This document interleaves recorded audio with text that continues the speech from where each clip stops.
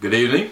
Welcome to our Wednesday night Bible study, devotion time. Hope that you're doing well this week and that you're staying out of harm's way with the pandemic, and some of our own folks are coming down with it now, and we're praying for them and that they'll have a speedy recovery. But if you'll take your Bibles tonight, we're continuing in our study of the Sermon on the Mount, specifically the Beatitudes, and we are talking tonight about Matthew 5:8, which is blessed are the pure in heart. Now this is a beatitude that calls us to stop and think about every motive that we have in our mind and our will and our emotions. It's a very comprehensive concept and a very comprehensive beatitude that deals with being pure in heart. So if you have your Bibles, turn with me to Matthew 5:8, and this will be the scripture passage for this evening. Blessed are the pure in heart, for they shall see God. Remember that our Beatitudes are New Testament style proverbs. They are statements of how the kingdom of God is intended to work, and how it works in heaven, and how it will work on earth when Christ sets up His kingdom on earth. And in the meantime, we as believers are called to live as if we are citizens of the kingdom. And so these Beatitudes are very short proverb type statements that talks about the kinds of motives and attitudes and actions that we are to be practicing as we are citizens of the kingdom of heaven. So let's begin again tonight. I want to do the review about what a beatitude is. They all start off with blessed is the person, or blessed are those. And so I want to remind you again about what blessed means. It's more than just happiness. Many times you'll hear people say, well, blessed means happy are those who do whatever. But it's more than happiness, although it does have happiness contained in it, but it is not an emotion, a pleasant emotion based on circumstances, and that's what actually happiness means. It's a pleasant emotion based on circumstances.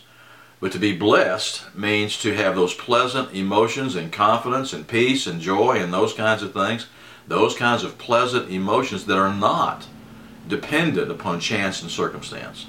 And that there are conditions and there are things that we live by and live with that are not affected by the things that can happen in our world that cause us to have difficulties. So blessed is more than a pleasant emotion of happiness, and it's not dependent upon chance or circumstances. So tonight we're talking about the pure in heart, and we're going to unpack that statement as to what that actually means.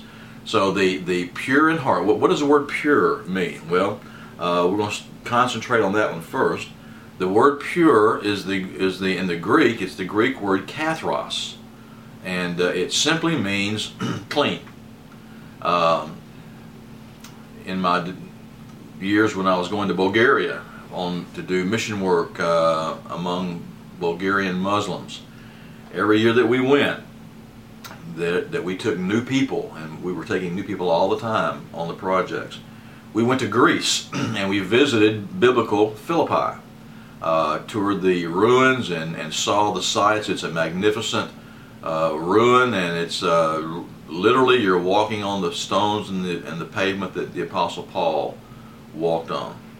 Well, there's the New Testament describes or tells of a city that Paul sailed into when he left Troas, and then in Acts chapter 16, he left Troas and he went to the port city of Neapolis. Now, the port city of Neapolis, ancient Neapolis, is today the Greek city of Kavala. But the port is still there. The Roman road that leads out of Kavala across the coastal mountain range and down into the Philippian Valley to the city of Philippi, still there. People still walk on it, they hike on it, and that kind of stuff. And so that road goes all the way to Philippi. So Paul landed in Neapolis, and he went to Philippi. Well, off the coast, if you're in Kavala today, you can look off the coast into the Aegean Sea, and there's a huge island out in the Aegean Sea that is visible from the coast of Greece and from the coast of or from the city of Neapolis, and that island is named Kathros, which means pure. Now, that's an interesting place because in Christian history, all of this began to develop during the Roman Empire and then throughout Christian history since. The island of Kathros, which means, keep in mind, Kathros means pure, is actually an island state today. It's an independent island state today that is run by the Eastern Orthodox Church. And it is inhabited by monks. Some of the interesting things about Kathros is that no women are on the island, and no women are allowed to go on the island. And so if you want to take a boat ride over to Kathros and visit the place, and you're a guy, you've got to go to the Greek offices there in Kavala and get a permit. You're basically getting a visa to visit the island of Kathros, and so you can take a boat ride over there. Girls can't go, and you can take a boat ride over there, and you can visit the monks.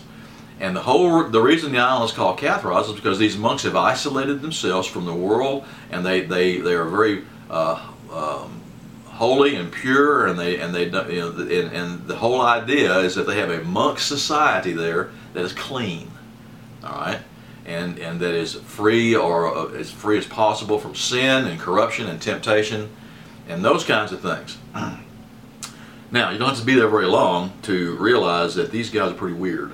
They are a strange bunch, isolated like that and completely cut off from the outside world. But they named the island Kathros, and Kathros means clean. Now, in Scripture, throughout Scripture, the word Kathros, or clean, is used as a metaphor. Now, what's a metaphor? A metaphor is a literary device that uses one thing to describe another. You've heard this saying, it's raining cats and dogs. Well, it's not literally raining cats and dogs, okay, but you're using cats and dogs to describe a very heavy downpour of rain. All right, that's a good example of a metaphor. So throughout the Scriptures and throughout all of language, really, we use metaphors to enhance the meaning and enhance what we're trying to explain and describe something, and we use something to describe something different that's different. Okay, so in Scripture, pure is used to describe many things. In Psalm 1:4, for instance, pure is described as what's left over when chaff of grain is winnowed. They in the olden days, the grain floors, they would put the grain onto screens and shake it and then throw it up in the air. The grain, being heavier, would fall back into the baskets or the winnowing trays, and the chaff, the coating around the grain, would come off and get blown away by the wind. And so here you have chaff being described as what's thrown away, and what's left is the pure grain. If you don't take the chaff off the grain, then the taste of the grain becomes bitter. The chaff, it has a bitter taste to it. So pure grain is without chaff. And then in Revelation 15:6, actually Revelation uses pure a lot, and they talk about pure linen, that the believers, the people who have gone to heaven, are clothed in pure linen. So what they're describing there is cloth that is unstained with dirt, grime, and sin. So pure linen. Revelation 15:6 talks about the inhabitants of heaven are clothed in pure white linen. So cloth that is not stained with sin. The Scripture in Revelation also, it talks about pure water and pure gold. And so these are water that is not contaminated, with impurities, gold that is not contaminated, mixed with other stuff, lead and alloys and impurities.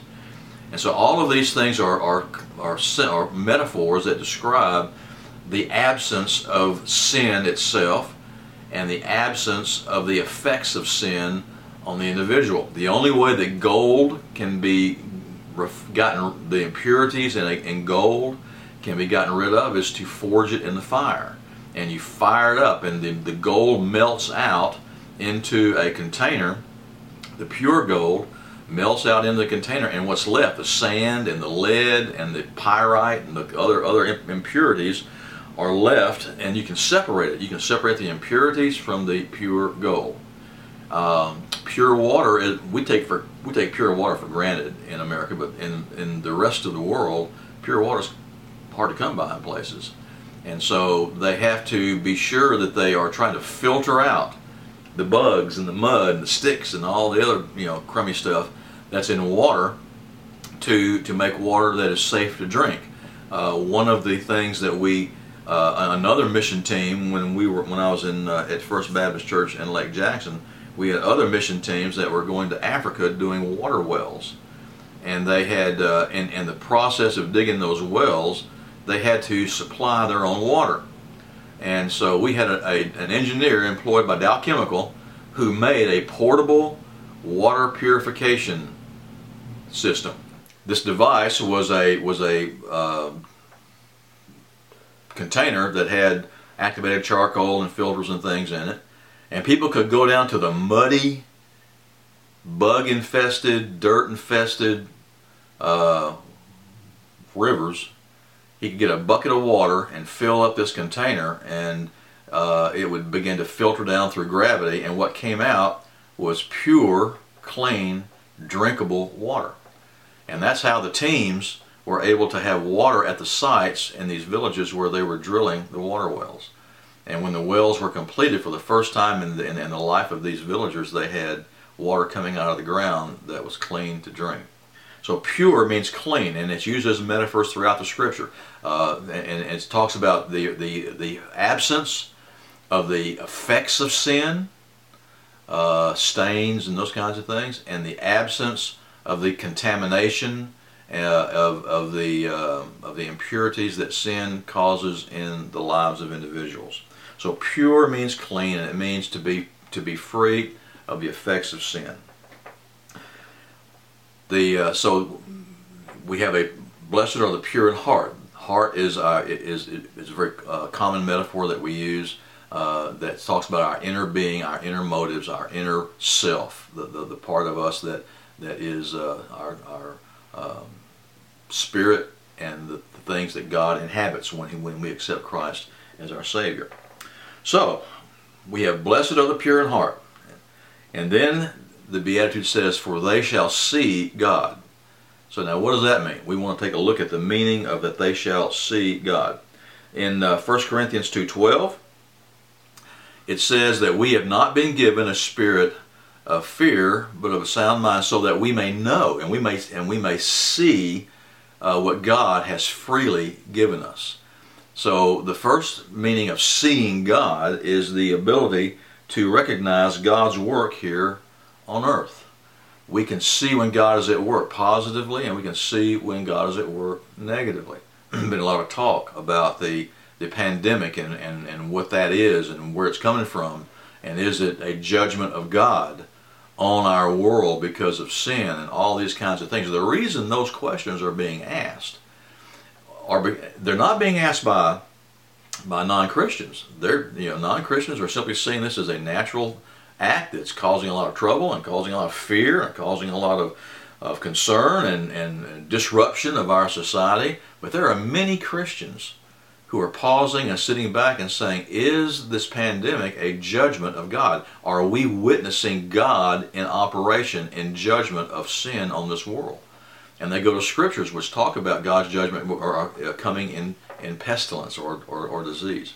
So when we are pure in heart, we're going to be able to recognize when God is at work on this world. Henry Blackaby, in Experiencing God, talks about that God pursues a relationship with us, and He asks us, and He invites us to join Him in the work that He is doing, and He calls us to look for what God is doing and go join Him in what He's doing.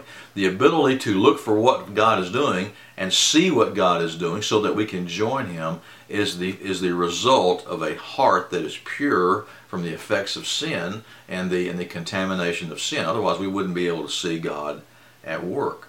And so, to be able to see God, one of the applications of that is that we can recognize we have the ability to recognize God at work in this world, and that we then have the ability and the choice of whether to join Him in what He's doing. When we witness, when we minister, when we go out of our way to meet a need in the name of Christ, when we respond to people's questions of, why are you doing this or why are you doing that? Those are all the effects of our ability to see God at work and joining Him there. The ability to recognize what God is doing and participate with Him in the doing of it. The second reason, or the second meaning for that they shall see God, is it's the assurance that we will see God and recognize God face to face in heaven after this life is over. Paul, again in 1 Corinthians 13, 16, says, "Now we look through a glass darkly. We see in part. We know in part. But when we're with Christ in heaven, we will see Him face to face. We will know fully." And so the promise and the assurance of seeing God face to face without the effects of the clouds and the confusion that is caused by sin in this world, without the effects of sin in our own life, we are to be working to have a pure heart and to get rid and putting off self and dying to self and crucifying the flesh and all those kinds of things. But we still live in a fallen world. And so the promise of God is that we're going to see Him face to face, and we're going to know Him and recognize Him without any of the effects of the boundaries or the blockages that are caused by sin. So blessed are those who can see God at work. They recognize when God is at work.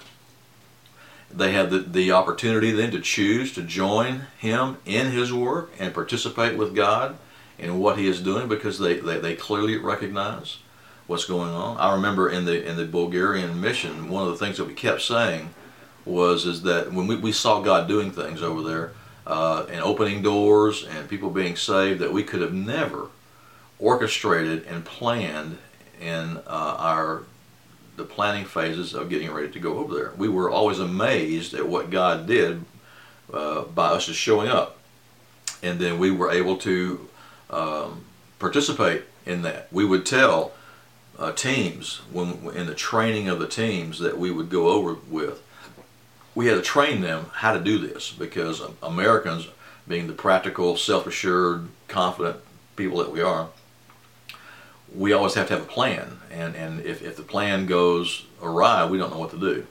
And so we would actually train our people to say, we're going to have a plan when we go over there. We're going to plan to do this, and this. But we want you to be flexible. And in fact, I stopped saying flexible. I said, no, flexible is not a good enough term. I want you to be fluid, because we may be over there and something may pop up and an opportunity may present itself that we can do completely different what we're training you to do. And so you be prepared for that, because virtually every trip that we went on, that happened at some point during the trip, where we had to completely just set aside what we had planned to do and begin to respond to what God had done right there in front of us, that we could see and that we could participate in. That created some uncertainty in some of our members who weren't used to that. But once they understood what was going on, they really, really enjoyed it, to be able to recognize what God's doing. So to see God means to recognize what He's doing on this earth, and being able to join Him in doing it, and the assurance that we see what we do see. We see partially, and we see maybe through a dark glass or clouded because of sin still exists. But the assurance that we're going to see Him face to face, and we will know Him fully, we will recognize Him fully, and we will see Him fully. So, the meaning of the sixth beatitude could read, "Oh, the bliss of those whose mind, will, and emotions are clean, who have cast off sin which hinder their service to God, and refuse to mix the values of the world with God's values. For they will be able to recognize God's work here on earth and see Him face to face in heaven." Hope you take some time to get your prayer list out and pray with your family. This is our Wednesday night prayer time also. And we will be seeing you again this coming Sunday and again next Wednesday. Talk to you later. Bye-bye.